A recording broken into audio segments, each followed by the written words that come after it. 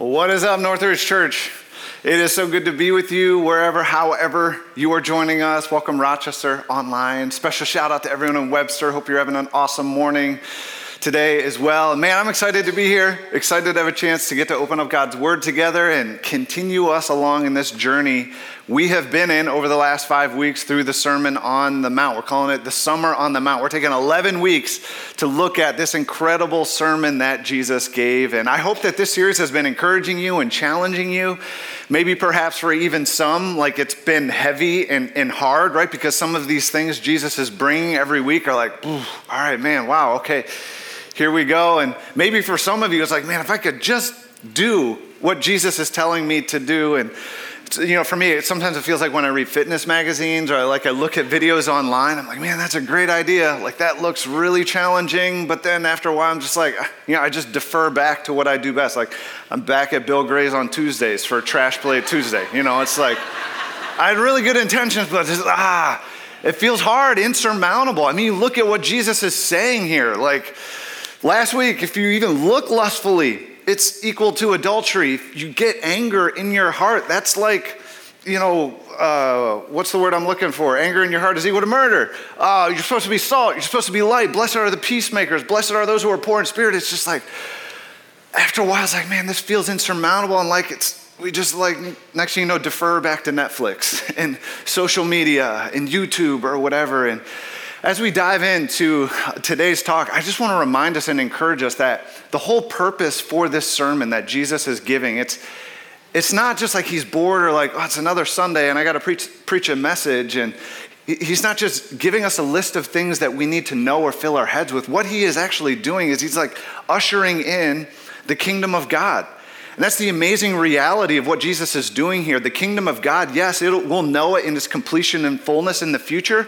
But the future has also kind of made its way into the present through Jesus. And he inaugurated his kingdom at his birth, at his death and resurrection. And it will one day be fully consummated at his second coming. But yet we get to experience glimpses and parts of it now. And that's what Jesus is doing. He's kind of revealing the culture of his kingdom and how we as his followers are to live for him, even in the midst of this brokenness around us, this broken world, how we can see and experience and spread his kingdom to the world around us. And so with that in mind, keep that framework, that lens as we dive into the next portion of scripture today. And we're going to be covering a lot. Matthew chapter 5, 33 to 48, really the next three sections of the Sermon on the Mount. In fact, I encourage you, go ahead and turn there. I'd love for you to have a copy of God's Word in front of you as we work through this, however you like to access God's Word. If you're using one of our Bibles at one of our campuses, you'll find that on page 786. And as you're turning there or getting situated, I wanted to start with a question. And the question is this, did you realize we're actually just past the halfway point in the year 2022? July 2nd was the halfway point. Over halfway done with this year. So in light of that, how are your New Year's resolutions going? How's it going? How the Bible reading plan or exercising or waking up earlier or getting home earlier, spending more time with the family, whatever it might be. How's it going? Right? We laugh at that, but every year, right? It's like a new year and we make these commitments or vows of like, this year is going to be different. This year is going to be better and I'm going to chase after whatever it is that I want to pursue in my life. And inevitably it leads to another year of broken commitments. And look, I don't say that just to be pessimistic, right? For those of you that are still going, like, way to go. That's awesome. Keep it up. That's great. But the reality is like broken vows or broken commitments and promises, they impact us. They're significant. In fact, I remember when I was probably 6 years old, at the time, our family lived on a dead-end street. We're the last house on this street. And I remember one day after school, one of the neighbor kids down the road came down to the end of our street and we hung out and we started playing together. And it was really cool because he was like probably 2 or 3 years older than I was.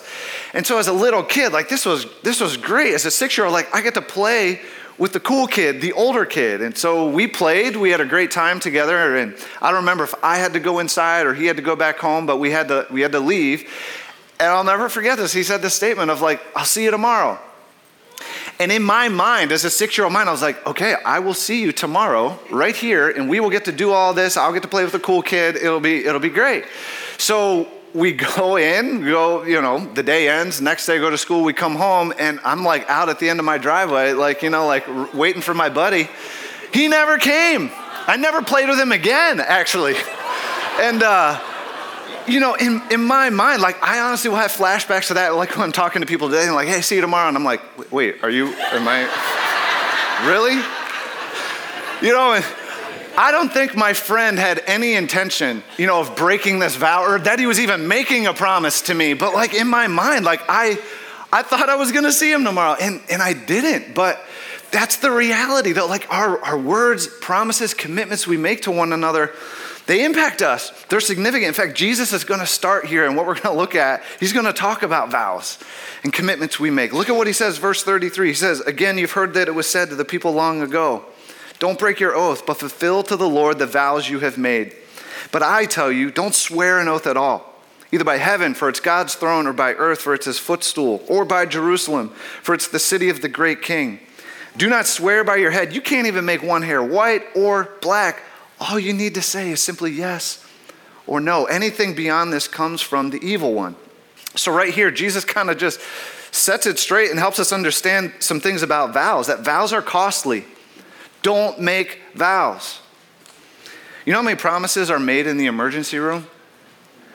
Right, but how many of them are actually carried out? Like, God, if you get me out of the situation, I promise I'll do this or not do that again. And inevitably, we don't hold to that. And next thing you know, we find ourselves right back in a similar situation and we're towing the same line again at God. And the reality is this, the wisest thing we can actually do is not make a vow. And Jesus, remember, he's teaching us. And he's not just coming at us with another checklist of things. Remember, he's ushering in a new way of living and thinking. And he says this about vows. Don't swear an oath at all. By heaven, by earth, by Jerusalem, all you need to do is simply say yes or no. He's just saying, look, we should live a life of integrity. That when we say yes to something, we mean it. Or when we say no to something, we mean it.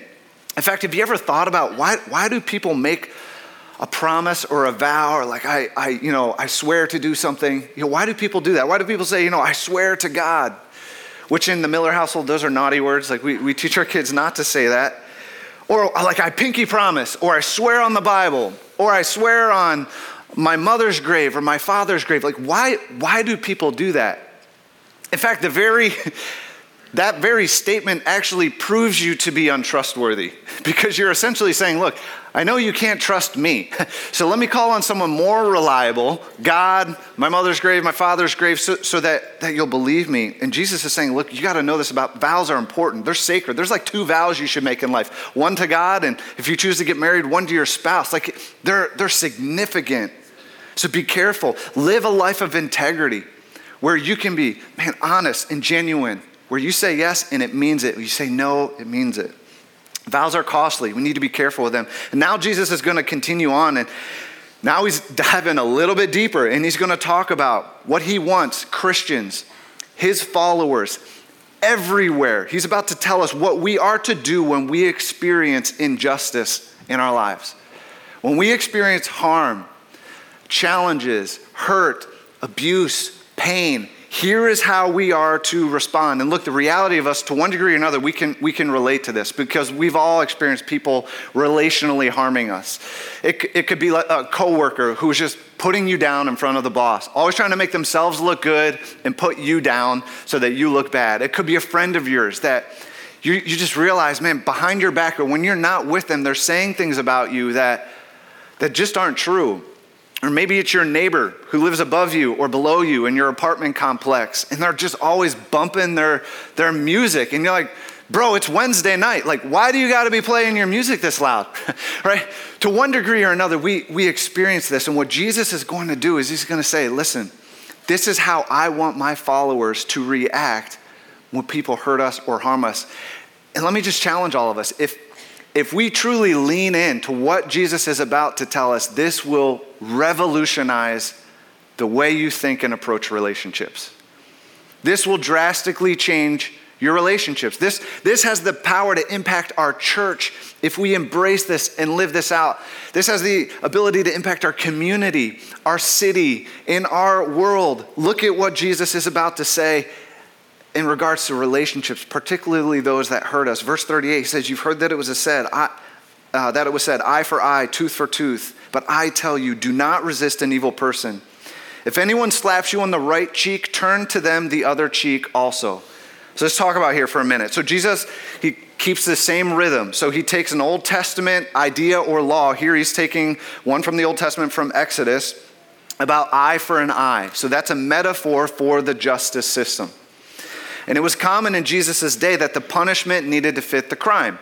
So if you hurt or scratched my eye, well, man, I'm going to hurt and scratch your eye. If you hurt my camel, I get to hurt your camel. That's the idea here, that the repayment should fit the punishment of the crime, that getting even was part of this allowance within this law. And I think when you think about it, it's like, that's a pretty good law. I think we would say like that, yeah, that makes sense. In fact, many of us operate that way relationally right now. Like if you hurt me, like I'm going to tuck that away somewhere. I'm going to hang on to that. And at the right time, I'm going to bring that to bear. And I'm going to use that to hurt you, right? Hurt people, right? That's a thing. And that's kind of my reaction, probably our reaction. And Jesus says, look, I want to give you an entire new way of relating to the people. And look, it's not to hit them back. He uses this metaphor of turning the other cheek when struck.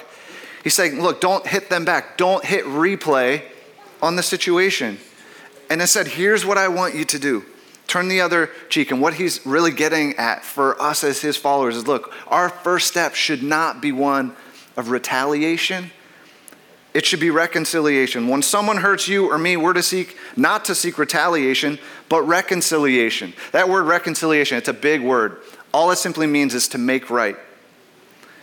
It's to make that relationship right. That's supposed to be our response. And he describes it as like someone turning the cheek. So this is a metaphor. Let's talk about this because I feel like this metaphor has gotten so misinterpreted and misimplied by Christians and by the church to believe like, man, am I just supposed to be like a physical punching bag? Like someone hits me here, I just turn the other side. Okay, you hit me here and we just keep doing this over. That's not what Jesus means by this. What Jesus means is starting new.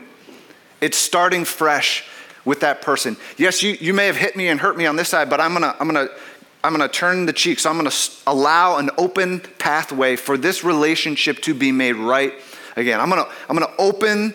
Yes, you've hurt me, but my first step is not going to be to hurt you back. It's going to be like I'm going to allow opportunity for this relationship to heal, to be reconciled, to be forgiven.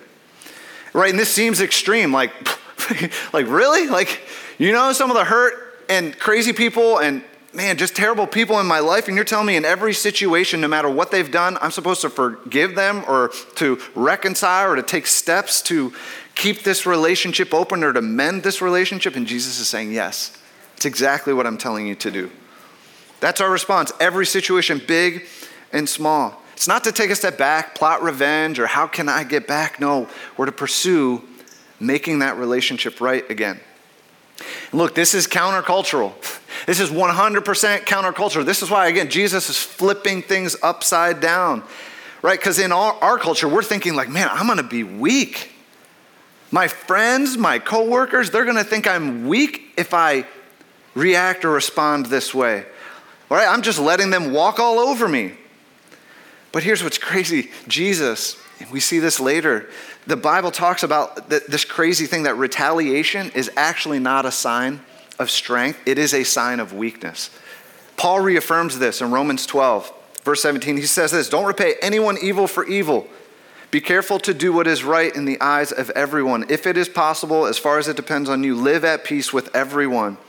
Do not take revenge, my dear friends, but leave room for God's wrath. For it is written, it's mine to avenge. I will repay, says the Lord.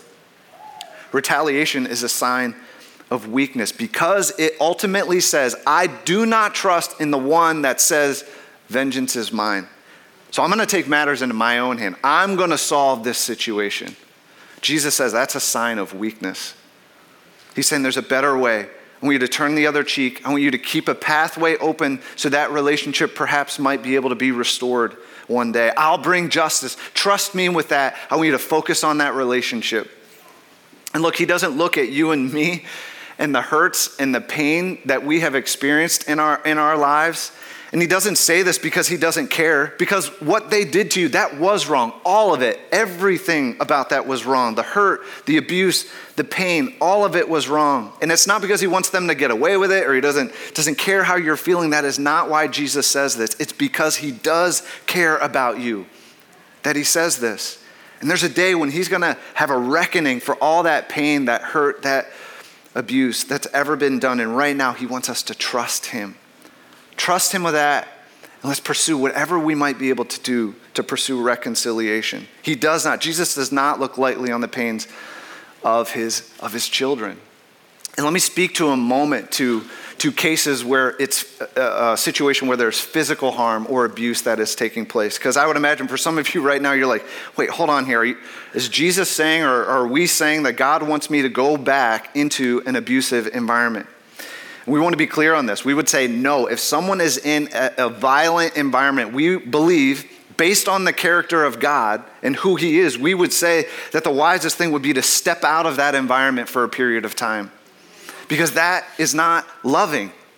And Jesus, in his whole point, is about reconciling the relationship, and it's to be done in love. In fact, he's going to expound on this in the next couple of verses here we're going to look at in a moment. And it's not loving to stay there and be abused. So the most loving thing to do might be to step out of that for a period of time. The most loving thing to do might be to call the police. Turning the other cheek in that situation might be a temporary restraining order. It's not loving. And Jesus wants us focused on the relationship. So turning the other cheek may need to look like removing yourself, because that's the point. It's like, how do I try to save this relationship? Like, that should be our mindset. How do we reconcile this? So when someone hurts you or me, don't seek retaliation, seek reconciliation. Jesus continues, verse 40. And if anyone wants to sue you, take your shirt, hand over your coat as well. If anyone forces you to go 1 mile, go with them 2 miles. Give to the one who asks you, and do not turn away from the one who wants to borrow from you. So what is Jesus saying here? Well, he's saying, look, that again, as his followers, we should go above and beyond in our generosity towards others. Don't just do the bare minimum. If you've wronged somebody, don't go to that person and just be like, man, like what's like the bare minimum I can do here to make things right, again with you. No, make it right. Be generous. Be about the relationship. When Jesus says, if anyone asks you to go 1 mile, walk with them 2 miles, you might be thinking, like, why is Jesus so concerned with how many miles I walk? He's not. He's concerned about the relationship. So go above and beyond in our generosity towards others. Now he's going to press in even further. He's going to raise the bar even higher. Verse 43, you've heard that it was said, love your neighbor and hate your enemy. And just to pause for a second, I got to believe like someone in the crowd at this moment was like, amen. Like, finally, Jesus, you've said something we agree with. Love our neighbor, hate our enemy. Yes, we're with you. Well, verse 44, but I tell you, love your enemies and pray for those who persecute you. This is crazy. No longer, Jesus says, for his followers is the standard, love your neighbor, hate your enemy. He's saying, look, I don't want there to be any boundaries on your love. There should be no boundaries on who we love. All people you are now to love is what Jesus is saying. And look, you got to understand, these statements would have landed so hard and heavy on the ears of those who were listening to Jesus, because they all clearly knew who their enemy was. Their enemy was Rome. Rome persecuted them, beat them, whipped them, murdered many of them. And not only that, would oppress them with incredible taxes. There were soldiers on the streets, on the corners, that would just, look for opportunities. And I would imagine that there were people probably listening in the crowd that day that had a family member or a friend that probably had been killed by one of these Roman soldiers. They knew who their enemy was. All right, enemy's kind of abstract to us, but not to them. They knew who their enemy was. And Jesus is saying, look, you're now to love and pray for the Romans. And they're like, you know who the Romans are? And Jesus says, yes, even them. I want you to pray for them. I want there to be no boundaries to be put on love. All right, I think as Americans, this can be a little bit harder for us to pinpoint or maybe to apply, because we're like, who's my enemy? Like, is it ISIS? Is it, Spectrum TV? Is it AT&T? Is it, Red Sox fans? Like, who is my enemy? But I think when we kind of slow down here for a minute and we think about it, man, there's plenty of enemies that we face in life. So many. We have enemies. And Jesus is saying, look, we are to love those who view the world and politics differently. We're to view those who view how to handle COVID, masks and vaccines differently. Insert whatever hot button issue, guns, abortion. We're to love those people and pray for those people. We're called to love all people. Love the people who call you a bigot for what you believe. Love the people who mistreat you because of the color of your skin. Love the people that treat you poorly in your dorm, in your classroom, on your sports team, at work. We're called to love every single person. And I love this next verse, verse 45. He says, that you may be children of your Father in heaven. What Jesus is saying here is, look, when you live like that, when you look like that, you look a whole lot like your Father. When you live like that, you look like your dad. As a parent, one of the coolest things is getting to see your kids grow up. And when they're little, they kind of look like aliens, but like you can still like see some of the traits physically that they have in their parents, and like those, they get cuter as they get older. You guys know what I mean? And but sometimes they don't. But I mean that's just reality. But wow, I'm way off script here. But sometimes it's not even physical traits, right? It's even just the social, personal, the way they relate, the way they talk, like they start to reflect their parents. And what Jesus just said here in this verse, he's like, that's what I want you to do. I want you to be the kind of person that even in the face of hatred, our response to those that hate us is prayer and love. This would be prayer and love. I want you to do that. And when you do that, you look a whole lot like your Father in heaven. He's a God who loves his enemies. He's a God who loves those who run from him. He's a God who loves those that have betrayed him, have insulted him, have turned on him. He's the God, he loves bad people like me and you. And if you're here today and you think you're too bad, it's not true. He still loves you. He's a God that even while we were his enemies, he sent his son, his own son, to die for you and me, his enemies. Crazy love that God put on display for this world to see. And he says, when you love like that, you look a whole lot like your dad. When was the last time you prayed for your enemy? When was the last time? And not like prayed bad things, like prayed good things for them, right? I'm telling you, this one simple step has the power to change that relationship. When you're praying for restoration in someone you dislike, when you're praying for God to change their perspective towards you, when you're praying for God to change your perspective towards them, your relationship and view of that person will change. He says, when we love and pray like this, we look like our dad. And then he continues, verse 46. If you love those who love you, what reward will you get? Aren't even tax collectors doing that? If you greet only your own people, what are you doing more than others? Don't even pagans do that?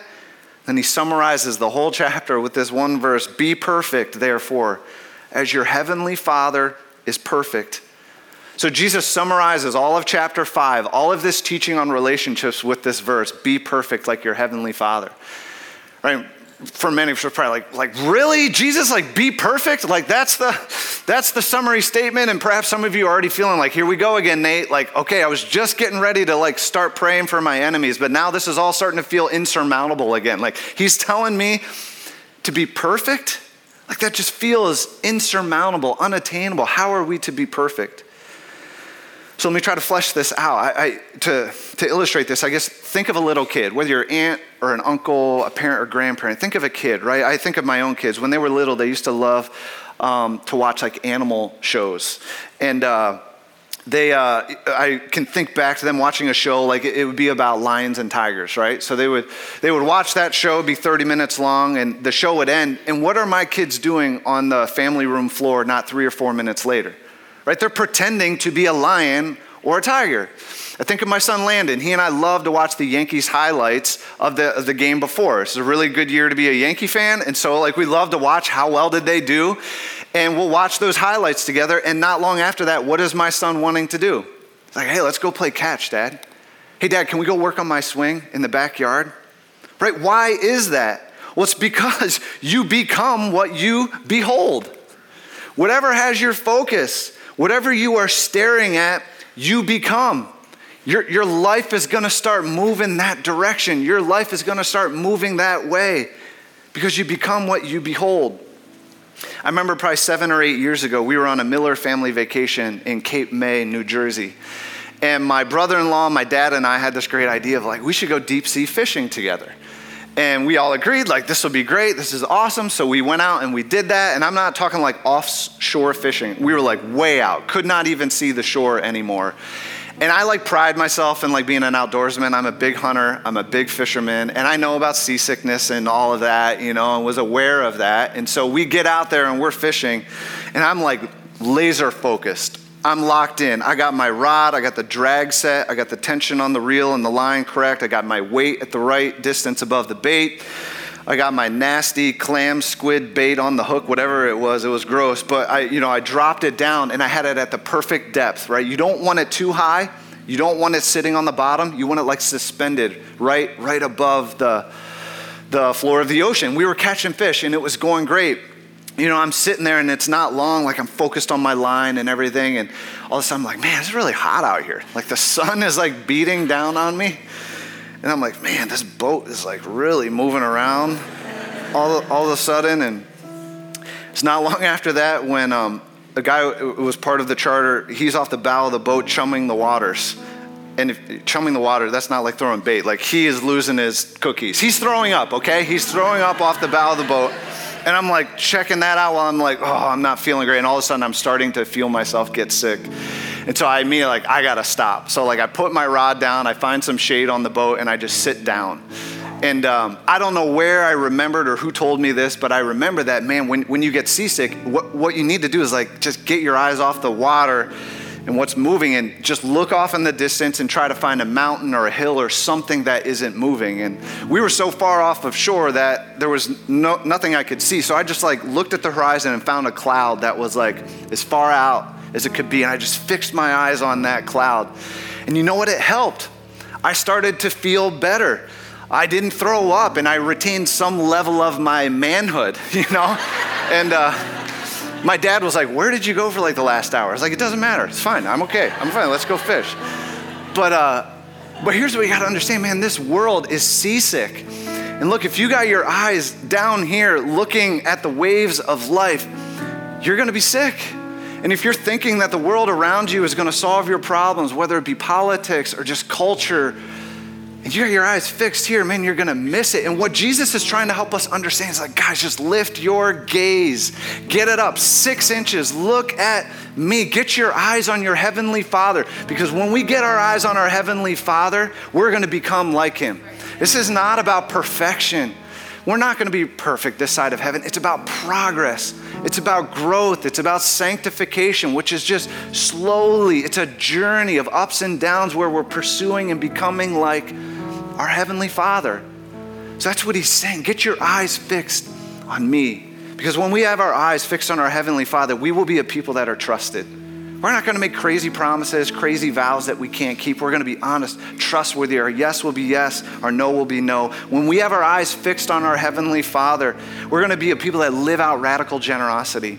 We'll be a people that our love has no boundaries. We will even be able to love and pray for those that hate us, the deepest level of human separation or harm. We'll even be able to love and pray for those, for our enemies. Jesus is saying, get your eyes fixed on your Heavenly Father. And when we get our eyes fixed on our Heavenly Father, our world and our perspective begins to change.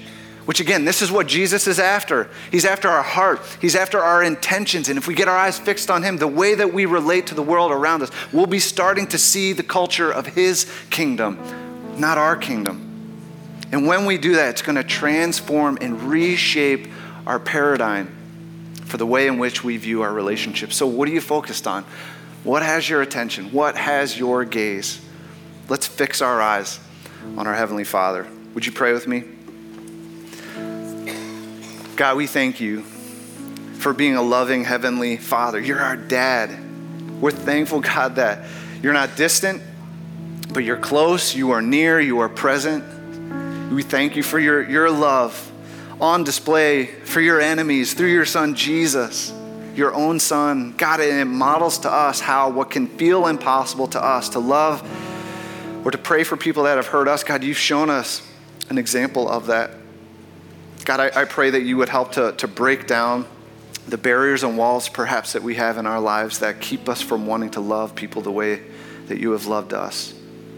God, may you give us your eyes. May you be our sole focus. May you have our full attention as we seek to live for you and love for you. We pray this in Christ's name. Amen.